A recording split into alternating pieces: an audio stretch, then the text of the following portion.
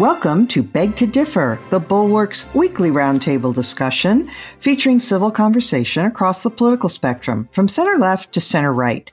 I'm Mona Charen, syndicated columnist and policy editor at the Bulwark, and I am joined by our regulars, Bill Galston of the Brookings Institution and the Wall Street Journal, Damon Linker of The Week, and Linda Chavez of the Niskanen Center. Our special guest this week is Noah Smith, who writes a Substack under the headline No Opinion. And we are especially delighted to have Noah back because he was our guest about 5 or 6 months ago, and we discussed the topic that we're going to be discussing again, namely the inflation monster, which has only gotten worse. So while the U.S. is currently enjoying the highest job growth that we have seen in almost 4 decades, there is bad news, namely that inflation is skimming all of the gains that people have made in wages and then some. So the latest numbers to come out show inflation running at 8.5%, while nominal wages grew at only 5.6%. And so we've had an actual decline in inflation-adjusted wages over the past year. Noah, the last time we discussed this with you, you mentioned that you felt it was very important that the Fed send the correct signals. You were concerned about inflation expectations creeping into the economy. And you felt that if the Fed did its job, namely, signaling that it was going to wrestle inflation to the ground by raising interest rates sufficiently, that this would nip in the bud inflation expectations and therefore we wouldn't be in for a serious recession. How are you looking at it now? Well, so I think the most important thing to understand is that the sources of inflation have changed, and that a few months ago, what we saw was high core inflation, which is stuff like, cars and houses and TVs and stuff, durable goods that people can wait to buy or whatever. And so we saw significant inflation there. That's the kind of inflation that the Fed typically responds to, and the Fed did respond to it. And if you look, core inflation actually did decelerate a bit in the last data release. So that's a good sign. It means that the basic sources of inflation that we had in 2021 are now ebbing. And there were 2 sources. The biggest source was the COVID relief bill, the stimulus spending that we did, including Fed policy and other things that weren't on the federal budget. But that was the biggest thing. And that's all over. The Fed is tightening and, we stopped that stimulus spending. And so that driver is gone. And the second driver, of course, was supply chain problems. Those are starting to work themselves out. So the Fed really did its job, and core inflation was and is beginning to subside. The problem is then you had the Ukraine war. Russia invaded Ukraine. That disrupted food. And then we put a big package of sanctions on Russia, and that disrupted, oil and gas and also more food. And so now what we're having is inflation in energy and food. Those are traditionally not things the Fed responds to. They're not in core inflation because they tend to be very volatile, so the fluctuations cancel out. That may not be true this time. So we're getting a different kind of inflation than we did before, and that's a problem. But fortunately, if you look at something called the five-year forward expectation rate for inflation, that's the expectation from inflation from 2027 to 2032. Then you'll see that it's still... Wait, what are you talking about? What is that? I've never heard of it. Is it... whose expectations are these? Tell us. This is the market expectation. So you can buy forward contracts, basically, for inflation-adjusted bonds.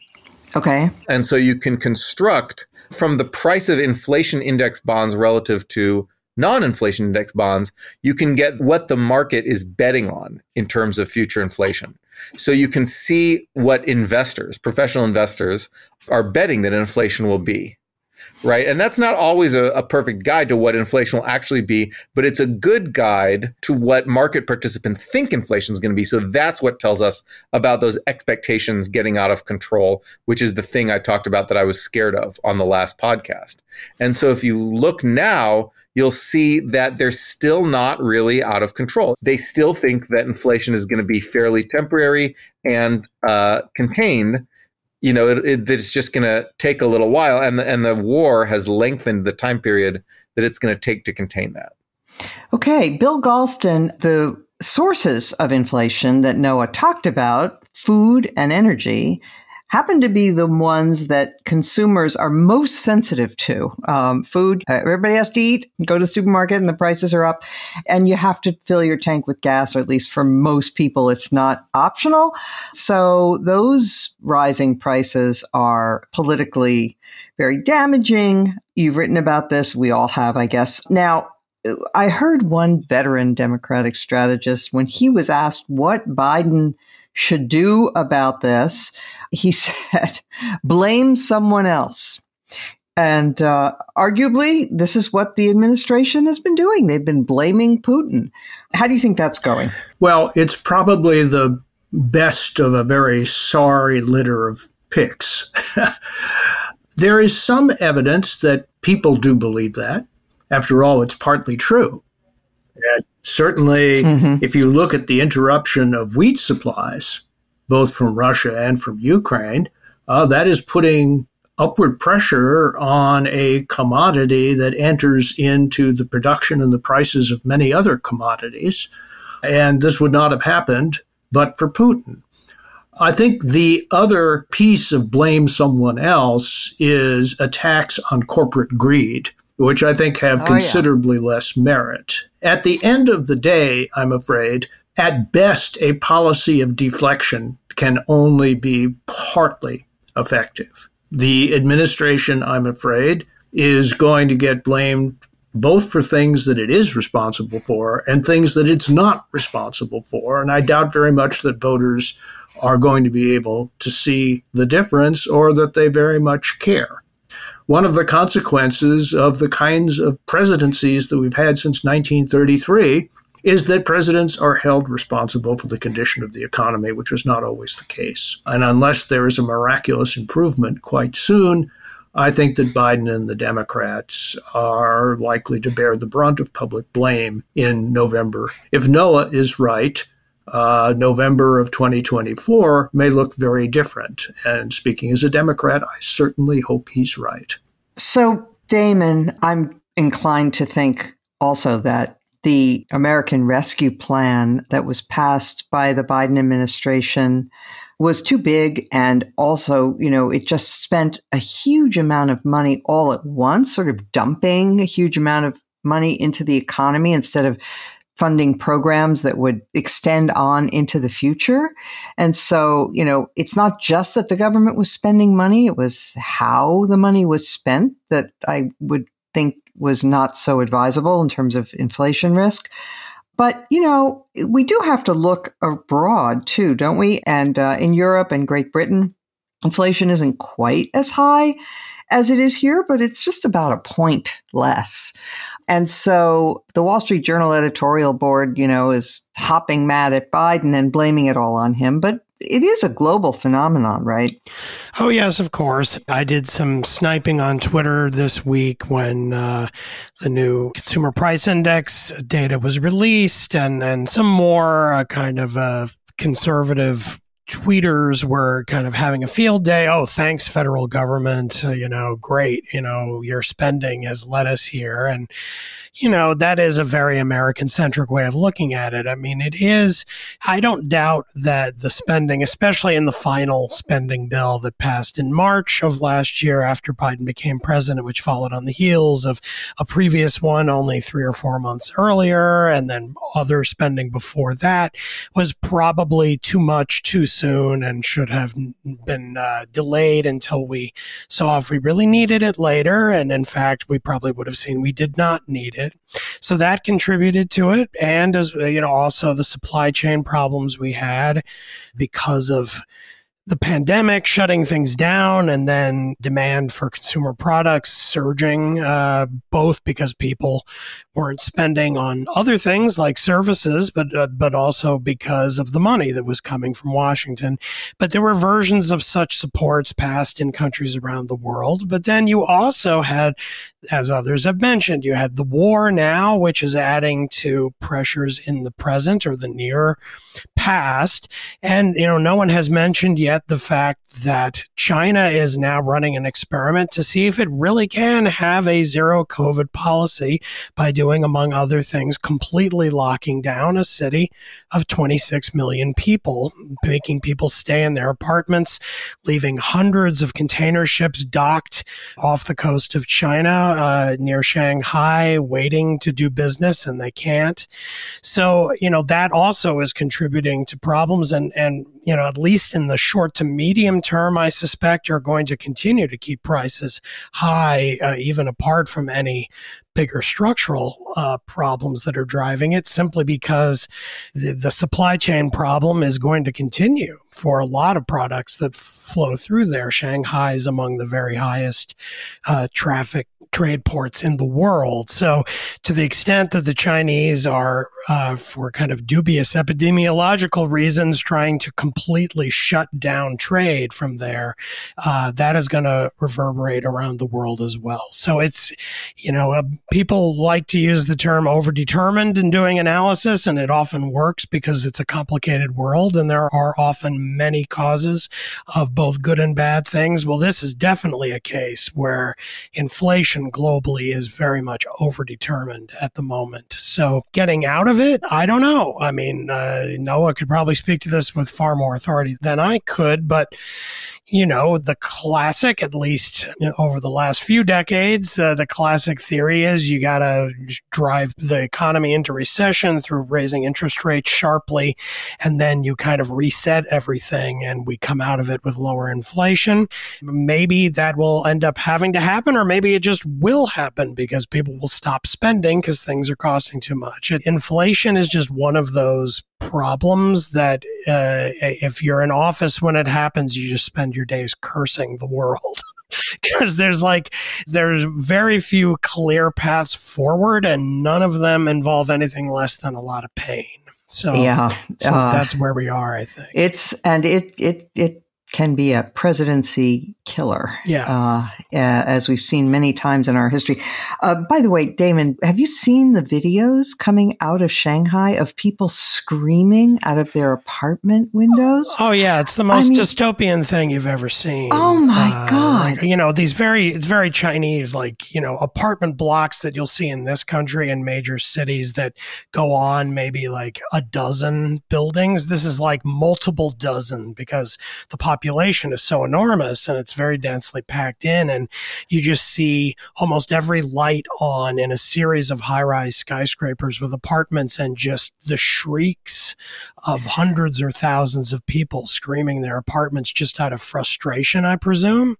And then another video that was circulating of a drone from the Chinese government hovering outside saying things like, "Stop longing for freedom, just accept your imprisonment." It's like you couldn't come up with better anti-PRC propaganda. It's really remarkable. It is amazing. Linda, I'm going to come to you. I hope that people will just save those videos and pull them out the next time someone, and it happens all the time, some, political leader or pundit or whatever will say, I just wish we could beat China for a day. Or there was a lot of talk at the beginning of this pandemic that one of the lessons was going to be that authoritarian countries were going to prove that they were better at coping with emergencies than democracies. And, what's happening in China is just horrific.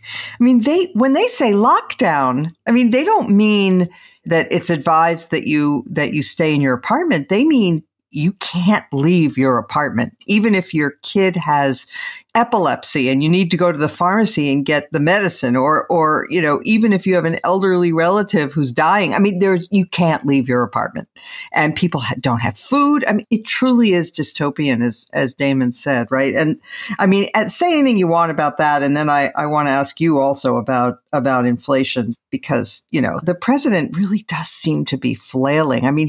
He's doing a lot of stuff that's purely window dressing, like he's going to let them sell gas with ethanol in it over the summer, and he's releasing oil from the Strategic Petroleum Reserve, which presidents do all the time. I know he's not the first, he won't be the last, but it has a trivial impact, if any.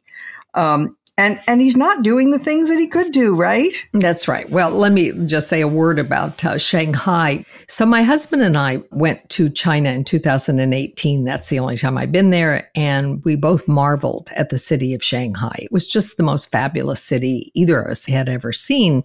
There were these sort of futuristic buildings, and every night there were light shows displayed on the buildings. And it was just magnificent. And I remember saying to Chris, gee, why can't we do cities like this? You know, what is it? What's happened to the United States? We're sort of behind the times. But obviously, all that glitters is not gold. And the city of Shanghai, what we've been hearing, these screams, some of them apparently are screams of people who are in hunger. So obviously, that's a very regrettable thing that is going on there. But I did want to say a word about inflation. And Mona, one of the things that no one's talked about in terms of what's going on with inflation is the role that labor plays in inflation. I mean, clearly, the Fed pumped a bunch of money into the system. There were lots of checks that went out to people. People had money in their bank accounts and were spending it, and they were chasing too few goods and too few services because there were not people out there actually working to produce them, to transport the goods, or to perform the services. We have a huge labor crisis in this country right now, with more than 11 million jobs going unfilled. And last year alone, 47 million people quit their jobs, including 1 out of every 4 Hispanics and Asians quit their jobs. Most of them got new jobs, and they got better paying jobs. Well, all of that plays into inflation. And one of the things that I think no one wants to talk about is that we have benefited over the course of the last 20 years by having influxes of new labor coming into the market, some of it legal immigrants, some of it people who were undocumented. But they have filled jobs that our economy needs, that have helped make us a more productive society. And that, of course, began to slow drastically during the Trump years.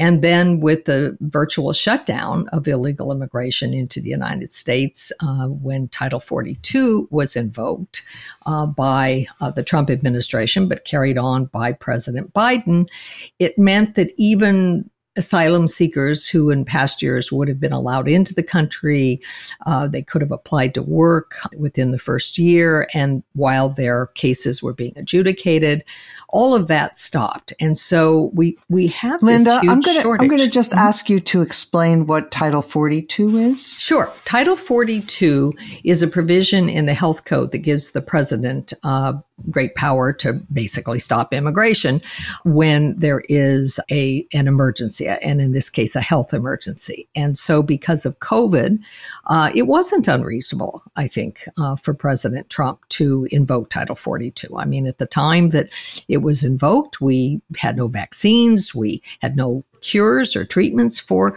COVID. And so he invoked it. But it has stayed on past the time when vaccines are widely available, when we have more treatments. And basically, it has been used as a way to stop immigration more than as a health tool.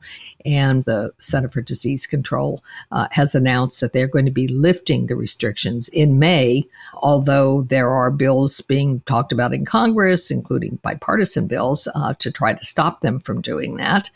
And so it's not 100% clear that that's going to happen. But when it does happen, what we are going to see is a flood of people coming into the United States. And, you know, people wring their hands about that. They think, oh, my heavens, this is a terrible thing. No, not really. We need tons of people flooding into the United States. We ought to be welcoming with open arms the Ukrainians, the Russians who want to escape Russia, as well as the people from Central America and South America and elsewhere who have been trying to get into the United States and do have legitimate claims.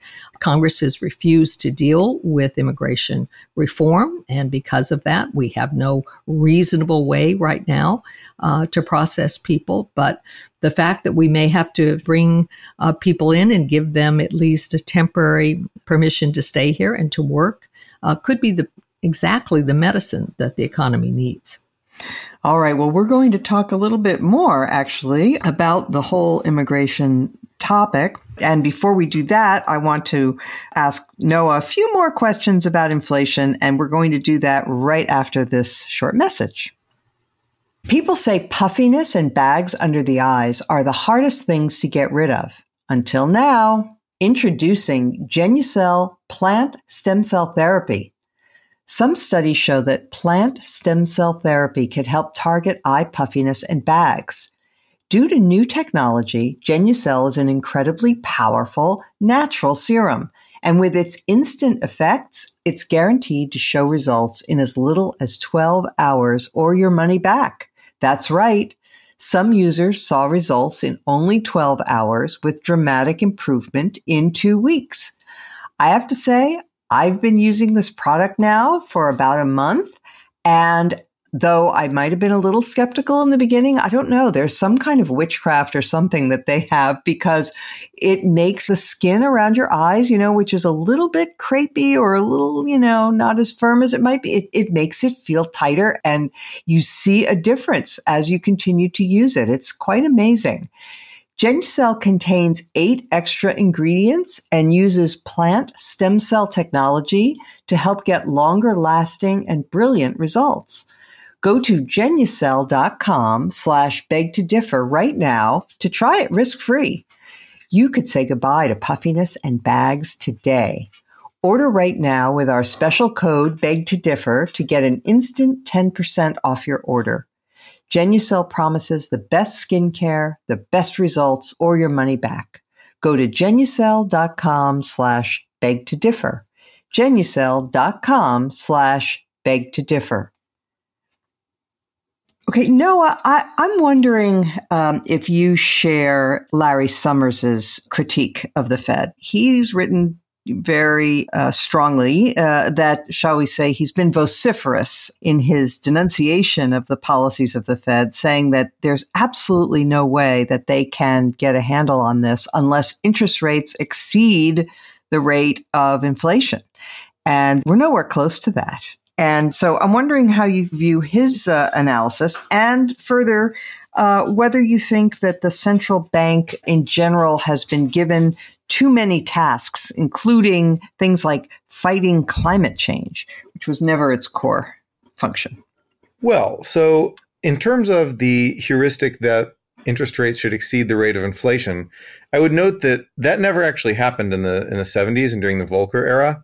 There was like 1 month, I think, when interest rates rose to the same level as inflation. And that was kind of an accident because inflation was sort of on its way down and they sort of didn't see it coming. But Volcker's hikes did not raise interest rates that high. And so I think that basically, Larry Summers is trying to dish out a lot of hawkish talk so that people know that economists are serious, that the establishment is serious about containing inflation.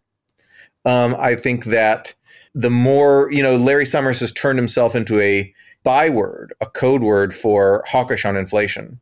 And that's very intentional. So if anyone ever mentions his name, it means interest rate hikes at this point. And of course, I don't even know who did that in the last round. I don't even remember. Maybe Marty Feldstein. I wasn't alive. But we're all supposed to know about things that happened before we were born, though. Well, yes, you will agree with that. You have to really read the news a lot to know that one. It's like, I know all the econ papers that have been written about that era, but I don't know the news of communication that the Fed actually made during the Volcker era. There are historians who do know this. But anyway, so I guess the point is that Larry Summers is trying to amp up the hawkishness so people take it seriously. I think that is a good thing to do.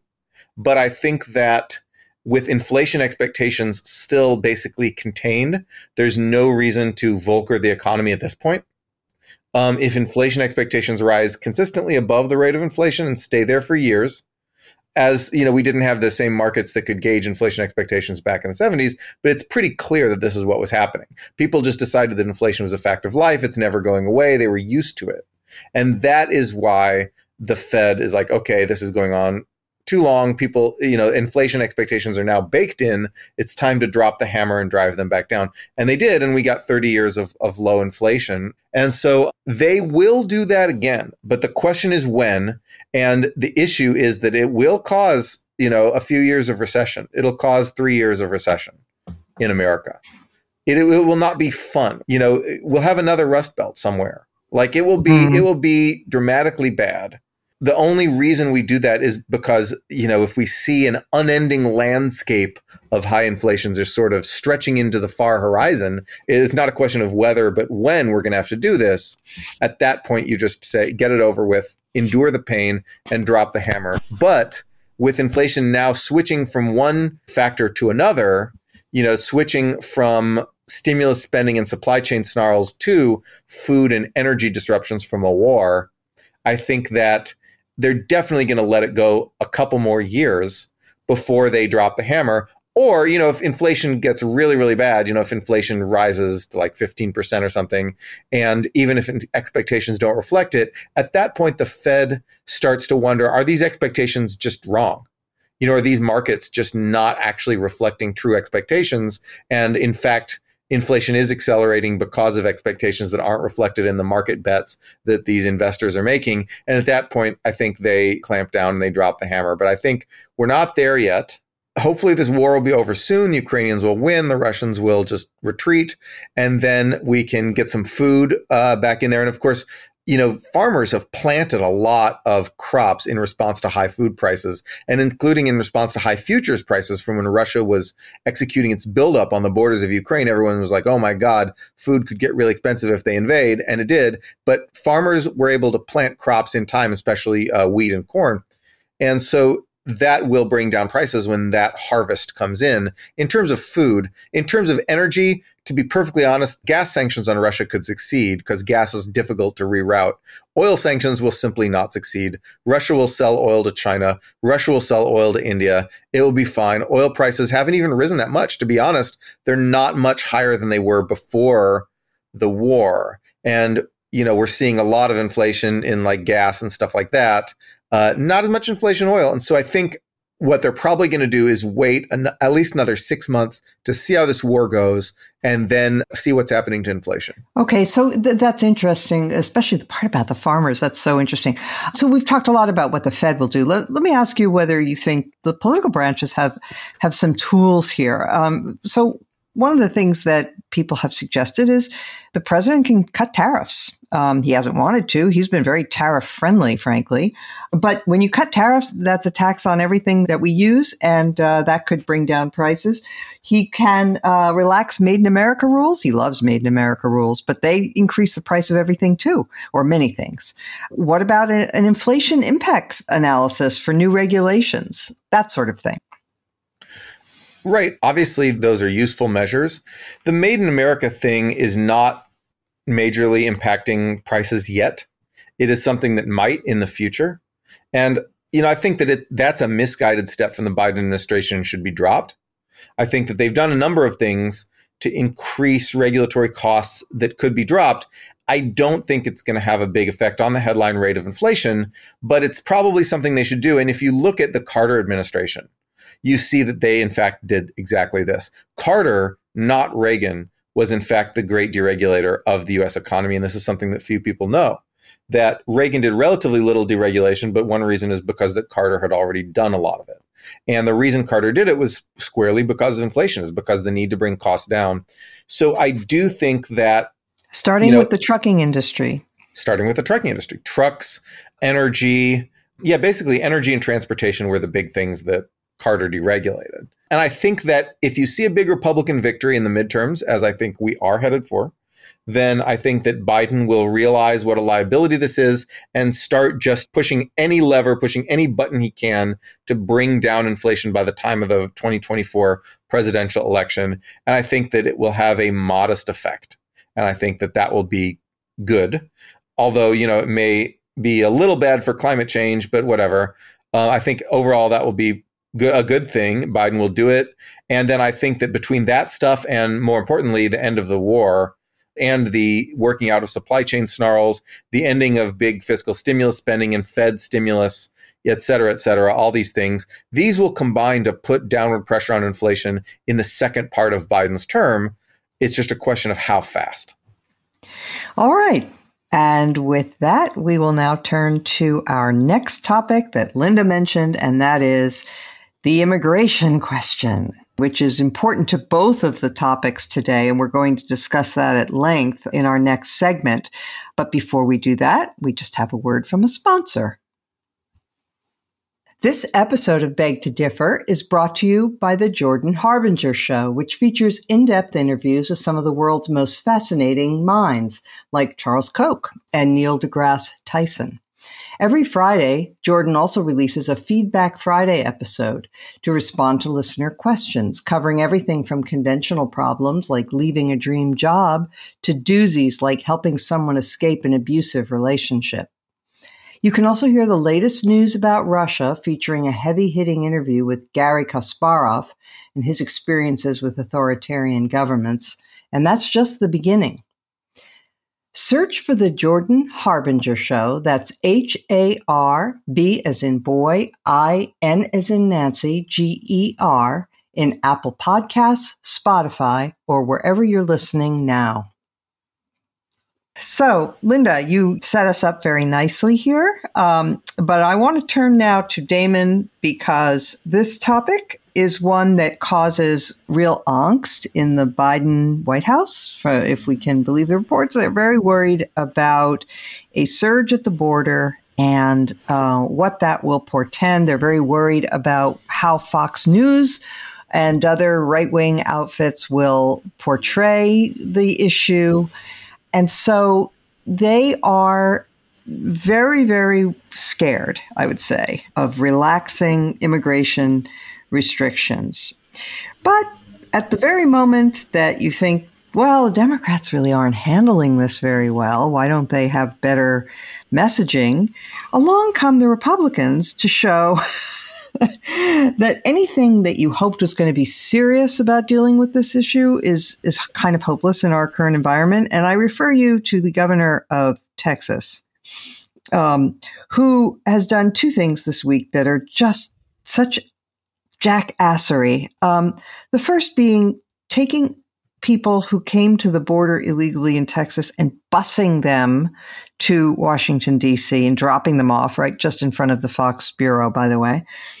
And the other has been to halt truck traffic at the border with these spurious inspections that has dropped traffic at some of these border crossings by some 60%. And as even his own Texas Agriculture Commissioner said, he said, such a misguided program is going to quickly lead to $2 lemons and $5 avocados. Yeah, I mean, we live in the time of Republican demagogues, and really, I think other than, the master himself, Donald Trump, the real most talented guy in this category has to be known as Ron DeSantis, the governor of Florida. And then you have Greg Abbott, who is kind of like the mini-me version of Ron DeSantis, who's like constantly running around looking for occasions to do stunts that will get him in the headlines and gain a big following and applause on Fox and talk radio.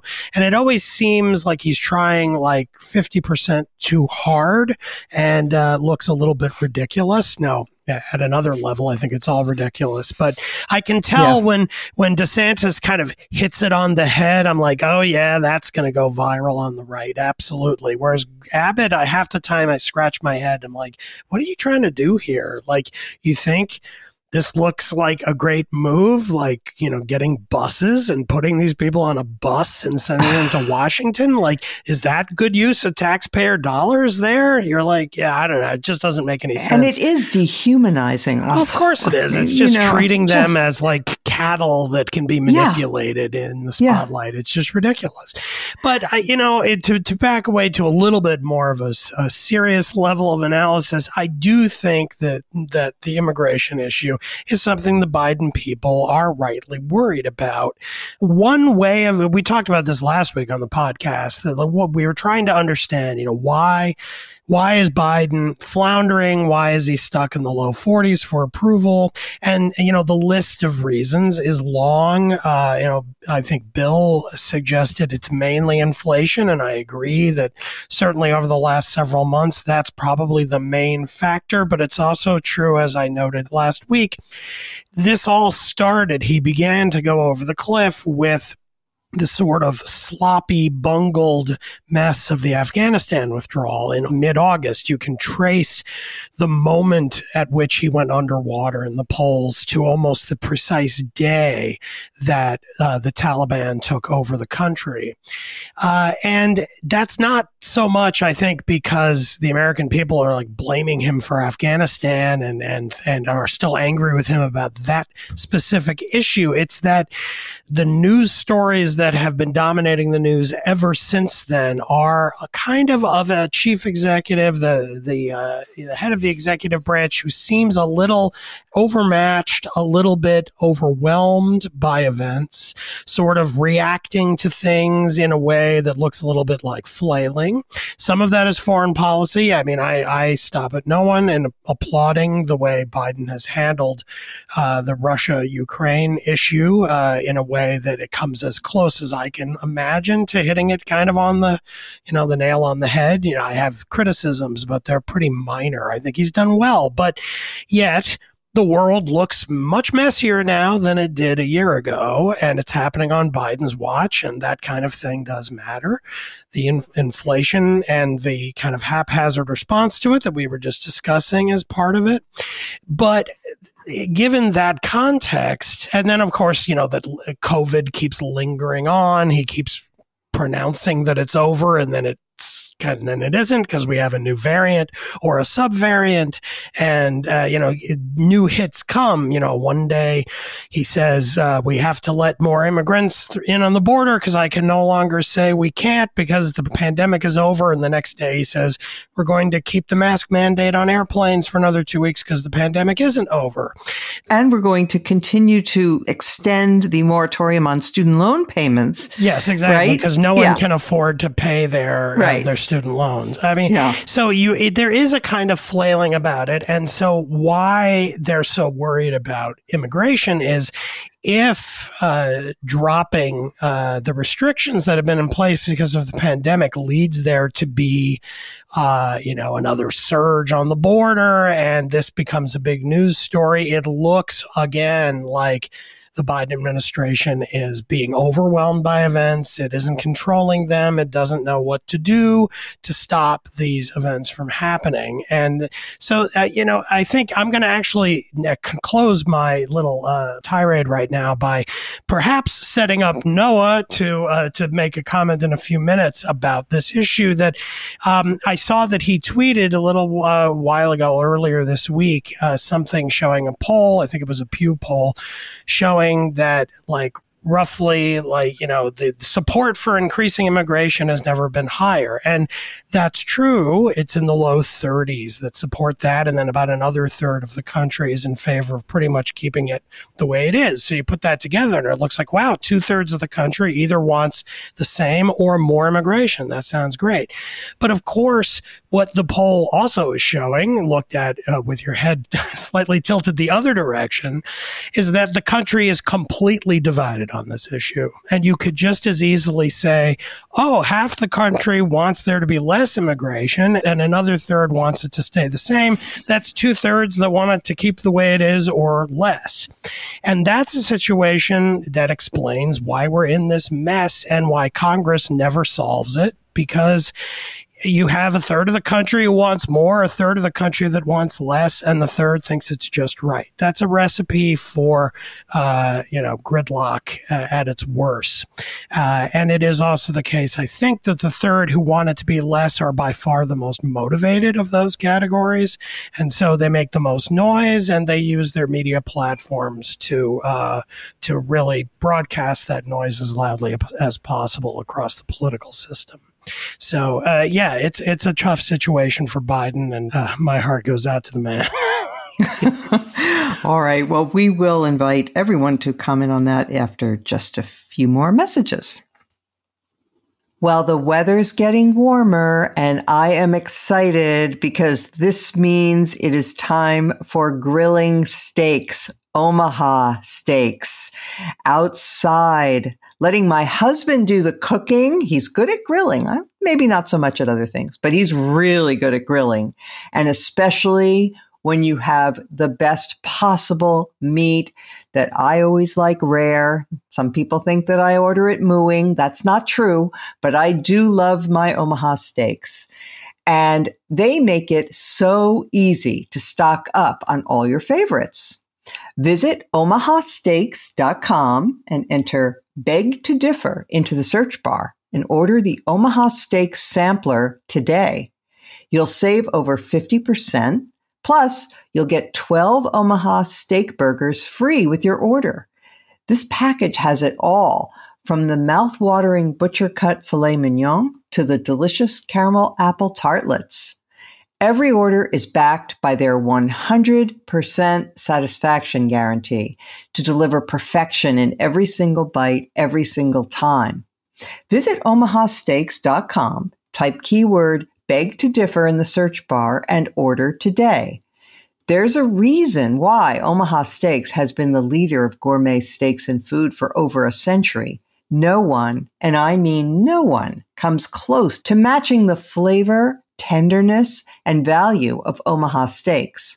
Fifth generation owned and operated, they invented meat delivery and are still the very best. You can trust Omaha Steaks to deliver quality worthy of their name. Visit omahasteaks.com, keyword Beg to Differ, and order the Omaha Sampler today. Bill Galston, I have a sense that part of the issue is that so often, there are people in this country, obviously, a fair number, who, for a whole series of reasons, cultural, religious, ethnic, racial, whatever, are really hostile to immigrants, period. There are a lot of people who are not hostile, but who just have not seen the issue presented in the right way. So I'm going to present to you my view that that the Democrats frequently make a mistake when they discuss immigration because they so often frame it as a social justice matter, that, we have to do right by these people who want to come here. And while, of course, we have to treat everybody humanely who wants to come here, unlike what the Trump administration did, still, it seems to me it's far better politically to argue all of the benefits that immigrants bring to us, that we need them and that we want them and why we should. And what do you think? I beg to agree. And I've been making this case for decades, Mona. I've worked on this issue for a very long time. I helped to convene a bipartisan blue ribbon committee on the subject, commission, I should say. And it is very clear that there is a public consensus for an immigration policy that is, first of all, balanced between the well-being of immigrants and the requirements of border security, and secondly, is focused on the gains that a robust stream of immigrants can bring to this country. And as I think I've said before, there was exactly such a reform effort now 9 years ago, famous Gang of Eight in the Senate, which produced just the kind of bill I'm talking about, which got the support of all 54 Democrats and 14 Republicans on this highly controversial issue. And if John Boehner, then Speaker of the House, had had the guts to bring it to the floor of the House, it would have passed, and we would be in a very different place. And if you look to the nation to our north, Canada, they demonstrated that an immigration reform along the lines that I just recommended moved the Canadian public from a stance of real displeasure with immigration. Within a decade, Canadians had turned around. Instead of being 2-1 against immigration, they were 2-1 for it, and they've been there ever since. And the Canadians are very direct about saying that the flow of immigration, the kinds of immigrants who are let in, reflects the national interests of the country and is perfectly compatible with robust flows of immigration and a more humane policy on refugees and asylum seekers than we've been able to maintain in this country. But having said all of this, I can't let the Biden administration off the hook on this issue, even to the extent that Damon did in his closing remarks. Last Sunday, there was a front page New York Times story, an inside story, very well sourced by the standards of inside story, that told a sorry tale of bickering on immigration inside the Biden administration that the president did not resolve, that the chief of staff did not resolve, and that continues to this day. And the article starts out with the president in a meeting where the staff is bickering over immigration policy. This is spring of last year. And he finally explodes and asks, who do I have to fire to fix this problem? You know, there's a famous story from the Kennedy administration where there's been some leak, and Kennedy gives Pierre Salinger 48 hours to find out the source of the leak. And hour 47 and 59 minutes, Salinger slinks into the office and shuffles his feet and says, Mr. President, I've found the source of the leak. And the president asks, well, who was it? I want to fire him. You can't do that, sir. It was you. I think that the problem on immigration starts at the top. The president wants a policy that resolves both the substance of the problem and the politics of the problem in a painless way, and there is no such policy. He has to make a choice about how to proceed in this area. The choice is going to disappoint some of his supporters, whatever he does. But he has to bite the bullet on this, because right now, a stance of no policy confusion, is leading to the worst of all possible outcomes, both in policy terms and in political terms. And it's his responsibility to fix this problem. So, Linda, I see you have your hand up. If you have a short point, I'll ask you to make it now. Otherwise, I will come back to you after I go to Noah.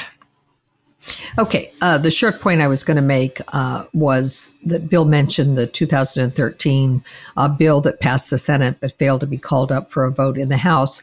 The reason it wasn't called up for a vote in the House was in part because there was a huge flood of young unaccompanied minors who showed up at the border, and this fueled all of the anti-immigrant backlash that we saw, and it basically killed immigration reform that year. There was just no way it was going to happen when you saw that huge group of young unaccompanied minors. Okay, thank you for that. Now, Noah, when you look at the polling on this question, you see that people, even with the exception of some hardcore people on the far right, people are not hostile to immigration, but they are extremely intolerant of chaos. They hate to see the border overrun. It really makes them insecure. It gives them a feeling of lack of leadership. And I submit that the Democrats can make this a winning issue for themselves if they combine a sense of order at the border. That is, we cannot have people, just overrunning borders. That cannot be tolerated. But we do need a far better and more orderly system of legal entry. And by the way, the Biden administration on this, I'm sorry, people who love Biden, he's getting a lot of guff from us today. But look, I mean, he has not even taken steps, for example, to reduce the paperwork that the Trump administration purposely put into the code to discourage legal immigration. Okay. And that's something that the Biden administration could do easily, and they haven't done it. And so even the options for getting here legally, and Linda, I'd like to hear you on this later, are not there. I don't know. I mean, I think that Biden has done things to ease legal immigration. A lot of the reduction in immigration from Trump was not explicit policies. It was simply gutting the Citizenship and Immigration Services. Okay. And so gutting that department was really the biggest thing. And Stephen Miller was personally responsible for that. Biden has been putting it back together. Immigration is, legal immigration is rebounding. Biden has raised the refugee cap. We're not getting the refugees yet, but we obviously will be getting them soon. But refugees are always a relatively small portion of immigration. Family-based immigration, employment-based immigration, which is the skills-based sort of immigration, those are both rebounding, pretty robustly. So Biden actually has done a lot on the legal immigration front. What he hasn't done is a border security crackdown because it looks like Trump. And so we've had this very divisive thing where, yes, people don't like chaos at the border. They're mad about that. And then when you do stuff to try to crack down, everyone says, oh, you're Trump, you're building the wall, you're brutalizing these poor people, blah, blah, blah. And especially the pressure is big on Democrats because of the activist base. The activist base, the right-wingers have not been inaccurate when they've said that the activist base wants de facto open borders, because while they say, oh, we're not for open borders, they're actually in practice against any concrete method of border enforcement that you might propose. So this makes it very hard to do the classic sort of deal, which was expanded legal immigration in exchange for harsher border enforcement, which is basically the deal we got all the way up until 2013 and would have gotten it again had we made that deal. And at that point, it was the right that sank that deal. It was Republicans who said, you know what, we don't want this deal. Even we're not going to take more legal immigration in exchange for border enforcement, because at that point, you could already see the ethno-nationalism starting to creep back into mainstream GOP with the rise of Santorum and people like that. And that is why that deal was killed. You had a few Democrats who opposed it. It was primarily Republicans. And then after that, Trump came in and that idea of that kind of deal was dead. And now immigration has become a culture war on the right, such that it's this thing of we're losing our civilization, we're being replaced and blah, blah, blah. They might not say that explicitly, on TV all the time, but that's the narrative that a large portion of the Republicans, a large portion of the right have bought into, this idea of replacement, of a great replacement. We're being replaced. And of course, what they're really anxious about, I think, this is me going out on a limb here, I think what they're really anxious about is cultural change, which is primarily driven by the internet, not by racial diversity, not by immigration at all, but by, because the immigrants coming in are actually pretty conservative compared to the people who are marching in, Black Lives Matter marches, which is what I think the conservatives are really scared of. And so I think that they're displacing their fear of social change, and which is really driven by the internet, onto immigrants and thinking, well, at least this is one thing we can control. At least this is one thing we can stop. And they're probably right about that. They have made some headway in, like Biden has done some stuff to restore immigration, but they've made some headway. We didn't take a whole bunch of Afghan refugees. And one reason is because we didn't want to stir up the right. It's because the idea that there would be, if any Afghan refugees committed any crimes, there would be mass panic, blah, blah, blah. And by the way, though, Republicans were actually pretty, gung-ho to accept Afghan refugees too, which is ironic. But anyway. A few were, yeah. That's right. No, right? Quite a few. I mean, by polling, I mean. Oh, by polling, yeah. But people are still scared of that Trumpist right. They're scared of sort of resurrecting that monster of right-wing enthusiasm that was anti-immigration stuff. And so unfortunately, I think that means that although Biden can definitely do good stuff at the margins and has been doing good stuff at the margins, we are in a time we're not in an immigration halt like we did after 1924. But we are in an immigration slowdown, and I think we're going to be in that for several years, and that's unfortunate. It's bad for our country for all the reasons you've already specified, but I think that's where we are. And one thing I didn't specify, which is our birth rate is declining alarmingly as well. So we really are in trouble without immigrants. Yeah, right. yeah. We need immigrants to take care of the old people, and we're just not getting that. Yes. Linda, I wonder if you could just say a word about assimilation, because one of the big worries by the right wingers is, as Noah was saying, the great replacement thing. Well, that's a fringe fear, but maybe not that fringe. But there's also this sense that you hear from the right that, these immigrants are different. These immigrants aren't learning English. These immigrants aren't, becoming part of our society. Can you talk a little bit about that? Well, of course, I've been talking about this for, going on 50 years now. Yes, I know. It is a recurring theme in my writing and all of my work. This, by the way, is not a new fear. This is a fear that has accompanied every great wave of immigration going back to the beginning of our nation. And we had the same kind of fears in the middle of the 19th century about Germans and Scandinavians coming in, that they were going to somehow remain separate. And the Germans, by the way, did try to remain separate. They wanted their own state. They had proposals to try to create the state of Wisconsin as a German-speaking, German living state with lots of German institutions, including their various school systems. There were German public schools in which German was the main language of instruction. So we've had this in the past. We've had the fear of the people who were here, who may have gotten here just maybe 50 years earlier, their ancestors or their grandparents, worrying about the people who were coming at the present time. And that has certainly not changed during the 20th and 21st century, when so many people were coming not from Europe, but from Latin America.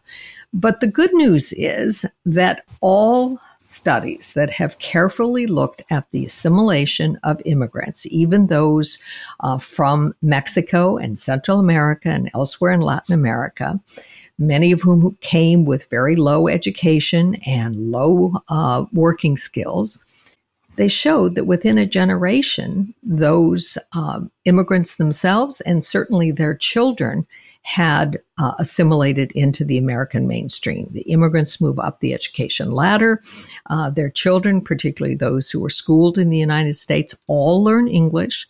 They become fluent in English. And even among the second generation, for those children who are schooled here in the U.S., English becomes their preferred language.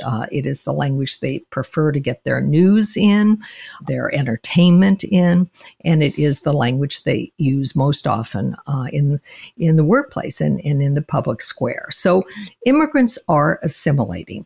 Hispanic immigrants and Asian immigrants, who comprise the two largest groups of immigrants in the late 20th century and early 21st century, have assimilated not just as fast as the European immigrants who came in the early 20th century. They've assimilated in many ways faster. So we should quit worrying about that.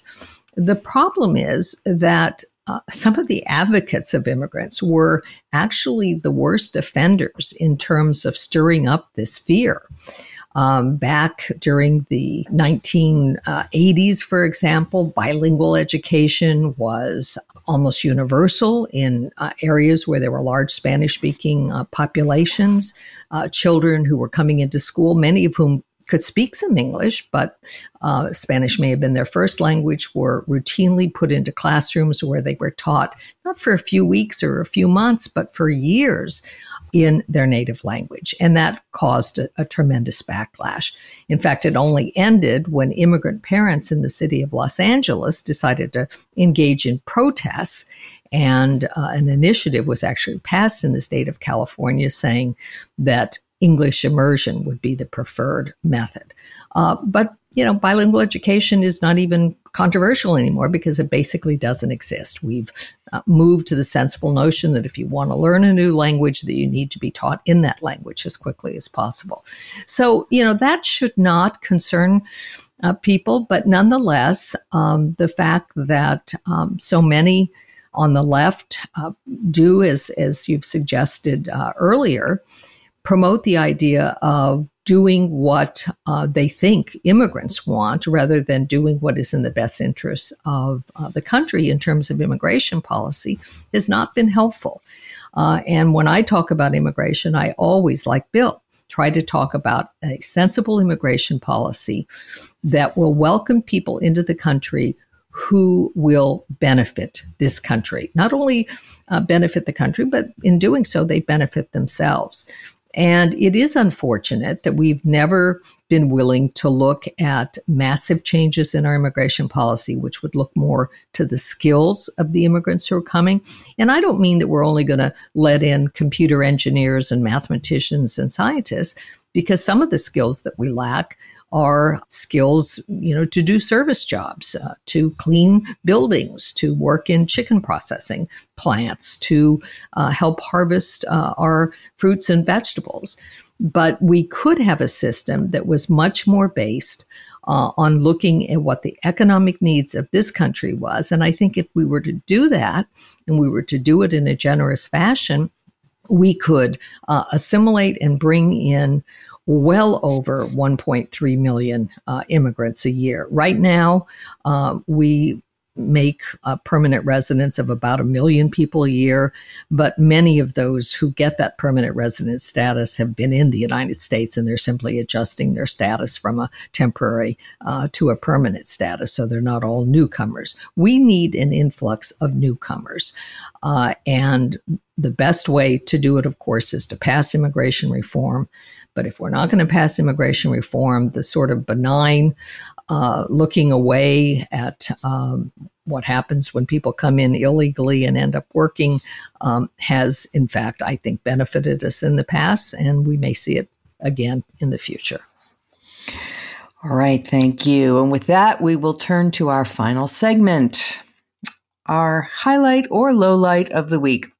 Bill Galston, I will call on you first. Well, I recently read one of the most brilliant essays that I've encountered in a long time. It is by the renowned former editor of the back half of the New Republic, when it was a good magazine, Leon Wieseltier. And the title of the piece is Christianism. And it's an effort to look at, broadly speaking, conservative Christian movements through the same lens that we look at, for example, conservative Islamic movements, the kinds that we call Islamist. Leon focuses in particular on the Catholic intellectuals who are preaching what they call integralism, which means in plain English, abolishing the distinction between church and state, that is one of the cornerstones of our Constitution. And in prose of really remarkable verve and brilliance, Leon shows exactly what is wrong and dangerous about that way of thinking and that way of conceiving of what the core of an American conservatism should be. And where was this published? Where was this published? It is in something called Liberty's Journal, which I infer from the masthead Leon and a few others helped found a couple of years ago. It is a remarkably interesting publication, even if I suspect its circulation right now is limited. Well, great. We'll put a link in the show notes. Thank you. Damon Linker. Well, I just want to begin by seconding Bill's choice. That essay is fantastic. It's also long and hard work, but worth every bit of effort. It really is a fantastic statement. Probably the best thing I've seen in defense of liberalism in at least several months. It's really great. So very much second that. My own selection is actually pointing toward some events going on in the world rather than something that I've read this week, although I will have one reading selection to suggest at the end of my plug. That's to encourage listeners to really pay attention to what is happening in France. The French electoral system for the presidency usually involves 2 rounds because they have a kind of open election, which they held last Sunday in the country, where all the candidates run, and then the top 2 choices, if none of them get above 50%, join together and have a runoff 2 weeks later. So that runoff is going to be held on the 24th of April. And as you probably have heard from the news, the top 2 finishers were Emmanuel Macron, the moderate centrist president, incumbent, who's been president since 2017, and Marine Le Pen, who is a far-right candidate who's been around for a long time. Her father founded the party that she is now leading with a slightly different name. It used to be called the National Front. Now it's called National Rally. And they're facing each other soon. And this is, I think, a really big deal, like probably the biggest deal of its kind since the two big events of 2016, the Brexit vote and the Trump election. Now, we have every reason to think that in the end, Macron will win this. He's leading in every poll I've seen, but it is far closer than it ought to be. When this is actually a rerun of the last election from 2017. And in the end, Macron won that over Le Pen 66-33, which is a total wipeout. The latest polls I've been seeing are showing Macron at about 53.5 and Le Pen at 46.5. And that's with about a week and a half to go before the final vote. Now, that would be a decisive win for Macron if he pulls it off. But it is, again, much closer than we should hope. And the thing that really led me to want to bring this up for our listeners as my selection today is that earlier this week, Le Pen was asked about foreign policy, and she declared that if she becomes French president, France will quit NATO's integrated military command and seek a strategic rapprochement with Russia. So there's a lot at stake here, and it's with that in mind. So much for presenting herself as more of a moderate, I know, which she's been doing in the last couple of years. As soon as I heard that, I was like, that's what she thinks is going to push her over the edge, but you never know. I mean, the number 3 in the election in the first round was Mélenchon, who's a far left candidate who's also been around for a long time, and he's also in favor of kind of withdrawing from NATO and drawing closer to Russia. So there is clearly a significant faction of the French electorate that finds this message appealing, and that should be alarming to everyone listening to this podcast. And with that in mind, my plug for something to read on this, I actually think this is being undercovered, frankly, in the news. I assume this will not be true next week as we approach the final vote in the second round, but this is a little unseemly to plug Jonathan Last, who's head of the Bulwark, but I will, because his newsletter item on April 14th titled Le Pen and Trump Could Succeed Where the Russian Army Failed. This is in reference to breaking NATO, not from the outside, as Putin has been trying to do in Ukraine, but from the inside by potentially winning over the control of some of the most important countries within NATO.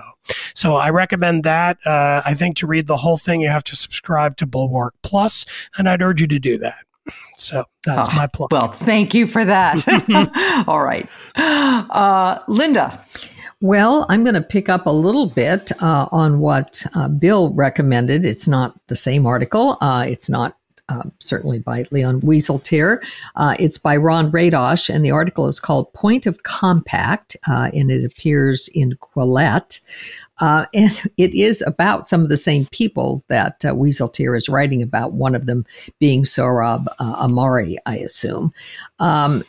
Ron's piece opens with a quip by the late literary critic and social democrat Irving Howe, who once said that radicals, when they fail to build a movement, start a magazine. Leon may be one of those as well. But the magazine that Ron is writing about is a magazine called Compact. And it is a very strange piece. So I guess, this recommendation of mine is sort of a low recommendation. This new Compact magazine hopes to join a group of people who are shaped by our desire for a strong social democratic state that defends community, local, national, familial, and religious, against a libertine left and a libertarian right. Well, why am I recommending it? I'm recommending it because I, like some of our listeners, like to keep track of people with whom I disagree. And I guess what Compact Magazine is doing is putting both people on the left and people on the right together in one place so that I can read it and not have to spend all that much time looking up what people on the left and the right say. So that's my recommendation for the week. All right. This was also mentioned last week or the week before by Damon. So well, yeah, we're keeping tabs on them. All right. Thank you. Okay, Noah Smith, highlight or low light, or both? The highlight of the week has just been Ukrainians kicking Russian butt. Obviously, this is not, something to jump for joy and jubilation with, because many Ukrainians are getting tortured and murdered and horribly killed by an unprovoked invasion. So it's not, like, ha ha ha, Russians die, whatever. But it's extremely heartening because it shows that, authoritarian sort of totalitarian states in the modern era are less effective than many had believed. People thought, oh, Russia, they've got this strong leader who can get things done with force of personal will. They've got this very powerful modernized army. Ukraine is corrupt and, because it's democratic, it's weak and divided and blah, blah, blah. And there was this authoritarianism narrative very similar to what we saw in the 1930s. Ukraine has just blown that narrative out of the water in the process of expelling much of the Russian army from their territory and defending themselves successfully. With Western help, the West is more united and purposeful, looks more effective than it has been in recent memory, while suddenly Russia looks like a colossus with feet of clay. That makes me happy. Couldn't agree more. And by the way, earlier when we were discussing on the same theme, the authoritarians don't do things as well as their admirers imagine. We forgot to say about China that one of the reasons that they're in such desperate straits vis-a-vis COVID right now is that the vaccines that they developed didn't work very well. They hardly worked at all. And so, the people should bear that in mind. The authoritarianism, it's great. It says, oh, I'll take away your liberty. I'll take away your dignity. And in return, I will give you efficiency and power. And both of those examples show that you don't get anything in return for giving up your liberty and your dignity. You don't get power. You don't get efficiency. You don't get a better society. Right. You just get stomped on. Yeah. Exactly. All right. I would like to mention as my highlight a piece that appeared in The Atlantic by Jonathan Haidt, Why the Past 10 Years of American Life Have Been Uniquely Stupid. That headline grabbed me. I think this is a down payment on a book that Jonathan Haidt is preparing, and it's about the influence. It's about many things, but this excerpt is about the influence of social media on our lives the last 10 years. And he makes a very persuasive case. I mean, Damon used the term overdetermined a few minutes ago. And, surely our current troubles are overdetermined. There are many factors going on, but Haidt rather makes a very persuasive case that the like and share buttons on Facebook and Twitter have had a really corrupting effect on many, many aspects of our society. And he closes out this essay by calling for some reforms. And one of them I also happen to have written about this week, namely ranked choice voting, which I've become more and more enthusiastic about. He says, this is quoting him, reform should reduce the outside influence of angry extremists and make legislators more responsive to the average voter in their district. One example of such a reform is to end closed party primaries, replacing them with a single, nonpartisan open primary from which the top several candidates advance to a general election that also uses ranked choice voting. So, hooray for that. And the whole essay is really very, very worthwhile and full of insights. And I think he's really put his finger on some of the causes of some of the dysfunction that we're experiencing. All right. I want to thank Noah Smith. I want to thank our listeners. Our producer is Katie Cooper, and our sound engineer was Joe Armstrong. I want to thank both of them. We will welcome your comments and suggestions. And I got some music criticism this week from one listener, which I appreciated. He missed the Mussorgsky, which I completely understand. But anyway, we enjoy hearing from you, and we will return next week as every week.